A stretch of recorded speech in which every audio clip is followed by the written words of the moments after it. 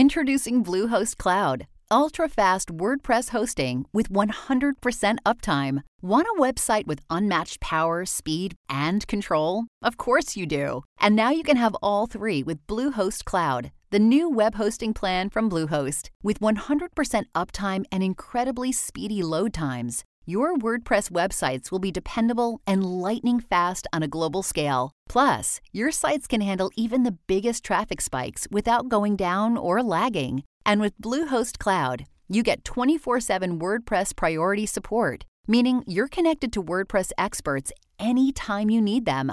Not to mention, you automatically get daily backups and world-class security. So, what are you waiting for? Get Bluehost Cloud today by visiting Bluehost.com. That's Bluehost.com. Welcome to Oh My Dollar, a personal finance show with a dash of glitter. Dealing with money can be scary and stressful. Here, we give practical, friendly advice about money that helps you tackle the financial overwhelm. Here's your host, Lillian Kerbeek. And that was Will Romy. Let's talk about money. And cats. This is going to be kind of a free-form episode today because guess what awesome thing happened? Get Your Money Together came out. Woo! And stickers. I'm looking at a cat-filled money sticker page, which is wonderful. Hashtag personal finance. It's really cute. The cats are really cute. So there's cat merit badges. And in the book, there is a section where you can color in merit badges of the cats as you do things like roll over your 401k or start an educational savings account for your kid. So all of those mundane tasks that actually take some effort, you can now have some cat merit badges. Cat merit badges. I can't wait to put these on things. They're all over my laptop already, but I really just want to put them everywhere because they're really cute. You're allowed to, more than anyone. Yeah, the book came out on tax day, which the IRS, we were more on deadline than the IRS was. I mean, there was a big error or something, right? Yeah, and everybody got an extra day to file their taxes because the IRS had a technical problem. It was telling you that you had until 2099 to file your taxes. That sounds fine. I mean, I got money back, so I'm happy to file. Yeah. It was nice. I also filed in January because I'm one of those people. But that sounds like a compelling reason not to put off doing your taxes until tax day. The IRS said that 5 million people last year filed on the very last day. Wow. Online. Regardless of the percentage, it's still a lot. Still a lot of people. Yeah, okay. I don't know. What is happening in your financial life, Will? Oh, nothing interesting. I'm trying to figure out when the appropriate time to remind someone about an invoice is. 2 weeks after I sent it? Yeah. Okay. Someone's going to get an email this afternoon. I'm actually a really big fan of, for some of my invoicing, I use FreshBooks, and this is not a product recommendation, but what I will say about them is that it sends an automated reminder to people. I like that. That's even more passive aggressive than I was planning on being. But it also, it kind of makes you feel more, it feels less personal in some ways when a robot is following up. Nothing and you can personal, see it's just if business. People opened them. So you can see if someone opened it and didn't pay it or didn't open it and didn't pay it. Right, or if they just missed it. Oh, I'll have to try that out. I think honestly just putting a due date would probably be a more proactive way of dealing with that. Should be on your invoice, Will. So invoice basics, you should have your due date and your terms. And a common term is net 30, but for freelancers, I like to recommend net 10, which means it's due within 10 days of the day. Payment is due within 10 days of receiving the invoice. Obviously, this isn't there's no legal requirement to have anything. You can write an invoice on the back of toilet paper and hand it to someone. There's no legal requirement for what goes on an invoice. I just like the net terms because they make me look more professional. No, and and this was a case I think I should have had terms rather than assuming that people would go with what I was expecting. Yeah, people are bad at paying. I had the most ridiculous problem where I found out one of my invoices wasn't going through because I do some contracting for a company. And I work at the company, so I have a company email address, but obviously I do all my accounting for my business, not when I am there doing my contract work for them. And I do it on my home computer. And so I sent it not from my internal email address, but from my, Oh My Dollar account. And it got rejected because I had an attachment sent from outside the company, and I didn't realize this was happening. And so my invoice was just not even going to the person. So no one was getting that. Yeah. Huh. Which is a really excellent way to not get a couple $1,000 you're owed. I mean, that said, on the other side, I'm not jumping to pay off invoices that other people send me. Yeah. I mean, I love to just get it all settled up. But actually, speaking of jumping to pay something off, I had a really terrifying experience this week. Okay.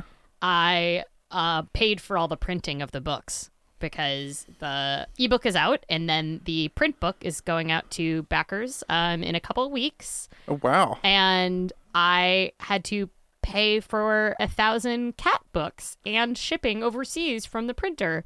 Whoa. And I spent $6,900 at once on my gosh. credit card in one purchase, which was terrifying. And I sat there and I kept reloading my credit card company website to like see it go not pending anymore because I just wanted to pay it just immediately. To make it go through. Yeah. One, I didn't want to get, we've talked before about utilization in your credit score, which is like the percentage of money that you have on your cards out of the total available credit. And low utilization is something I have like a gobs of available credit, and I like, you know, I have like 40K across all my cards of available credit, and I put about $200 a month on my cards, and so my utilization is always really low, which helps a lot with my credit score. It gives you a better credit score if you have a lower utilization. And putting $6,900 on it, I was like, oh my God, I want to pay this off right now. Right, because that's I a big chunk. Yeah, that's like it. My utilization, even at $6,900 out of 40,000 available credit, it's still going to be below 30%, which is the rule of thumb. Above 30% is the point at which your utilization is negatively affecting your score. But I usually have 1% to 2% utilization, which is excellent. Right. So, and would that be positively impacting your score or just not negatively impacting it? Or does it depend on a lot of other factors? Well, it's their algorithms. It's hard to know because all credit scores are proprietary algorithms made by third-party companies. But we do know that they like to see low utilization, but they also like to see active accounts. So if you have zero utilization and tons of available credit, but you're not ever using the cards, so they're not considered active. I mean, you can use them and then pay them off. But, but no one's going to be impressed with that. Yeah, they don't like those as much. So a little sad. So it still hasn't gone off pending, and so I'm waiting for it so that I can pay it. We've talked before about that Bank of America billing mistake I had where I paid it before my statement due date, and then they double billed me, and I really don't want to get double billed for $6,900. No, that escalates by a couple digits quickly. That's yeah, and it's not. So part of the reason it's terrifying is that I had to do this on my personal card. Even though it's a business expense, like obviously printing is a business expense. Why was that? And that is because you have a separate line of credit if you're a business. It still can affect your personal credit if it goes negative. But when you have a business and you open up a card, you're still responsible for it as a person, especially if you're a single member LLC or a DBA or something. It kind of establishes its own history with the credit card company, the business does. And my business is new. Like I've only been in business for like a year and a half. So my credit limit on that card is $1,000, which oh, wow. So for business expenses is actually kind of low. And my personal credit is really good. And I have a lot of cards because I like to do travel hacking where I take out cards for the bonuses. And which is an advanced level skill, and I don't recommend it for most people. It involves a lot of spreadsheets. Anyway, so I have a card that has like a 15K credit limit, and I had to use one of my personal cards, which is still totally legal. There's nothing wrong with that. I just prefer usually to keep my business and personal finances separate. Yeah. Oh, that makes lots of sense. Yeah. Now, if someone didn't have a high limit credit card and they needed to make a business expense like that, what would some ways to be? Well, no, that's not a great question. It's usually something. Well, actually, I wasn't able to use a debit card for this purchase. Oh, why not? Okay, it was a good question. Yeah. Well, there's a couple different ways. So this particular one, a debit card wouldn't have worked. And honestly, it's an overseas printer, and I wasn't super comfortable with having a debit card with access to my business account with tens of thousands of dollars in it on the website. I like to have a little bit of a buffer in between. There's a couple different ways. I mean, it's quite typical to actually pay business expenses still by check. which is why we all have these invoices running around. And that would have been a way to do it. And I probably would have had to reach out with them. Another way to do it is some vendors are willing to split the order. So if you do have a credit card with a lower limit, you could actually just ask them to charge you the first 1,000 and then pay it off. Gotcha. So an installment plan. Yeah, essentially an installment plan, which you could do all in one day. But oh, interesting. But you would ask them to split it up just so that you can keep it under it. One of the other things is you could actually ask for a credit limit increase. And this will, if you ask for a credit limit increase, this will give you a temporary ding to your score. So it'll give you a ding of about 10 to 15 points because you're asking for new credit, right? So anytime you ask for new credit, you put in an application for new credit, you get a small ding to your score. Right. Is that them checking your score initially? Or yeah, is that it's else? the checking the score. The reason they ding it when they check your score is because they kind of think like, oh, if you're applying for new credit, you might be overextended. Therefore, you might be less likely to pay people back, right? Because credit scores are a measure of how likely you are to pay someone back. And so you'll get a temporary ding, but it's usually only about 90 days. And if you do get approved for the credit limit increase, usually your score will go up after that 90 days. And that's because you'll have more available credit and therefore your utilization will be lower. So that makes sense. Don't get too scared of asking for credit limit increases just because of that ding. That being said, if you've recently got some credit limit increases or you just know that your credit score isn't very good or you're otherwise overextended, you might not get approved, in which case, there's not a good reason to apply for it. If you ever get denied credit, so if they refuse to give you the credit limit increase, one thing you can actually do is you can always legally request a copy of your credit report after you get denied credit. Oh, and that sounds like something you should do, because that sounds like some useful feedback you should know about. And everyone's entitled to a copy of their credit report every year from each of the bureaus, but hey, might as well ask for it. Yeah. Get another free one. That's interesting. So that was a little terrifying for me. Invoices, and paying $6,900. This was the largest single purchase of my life, I'm pretty sure. That's a big, I don't think... Even my bike wasn't that expensive. And my bike is expensive. That'd be like a top, well, I guess not top of the line racing bike, but up there.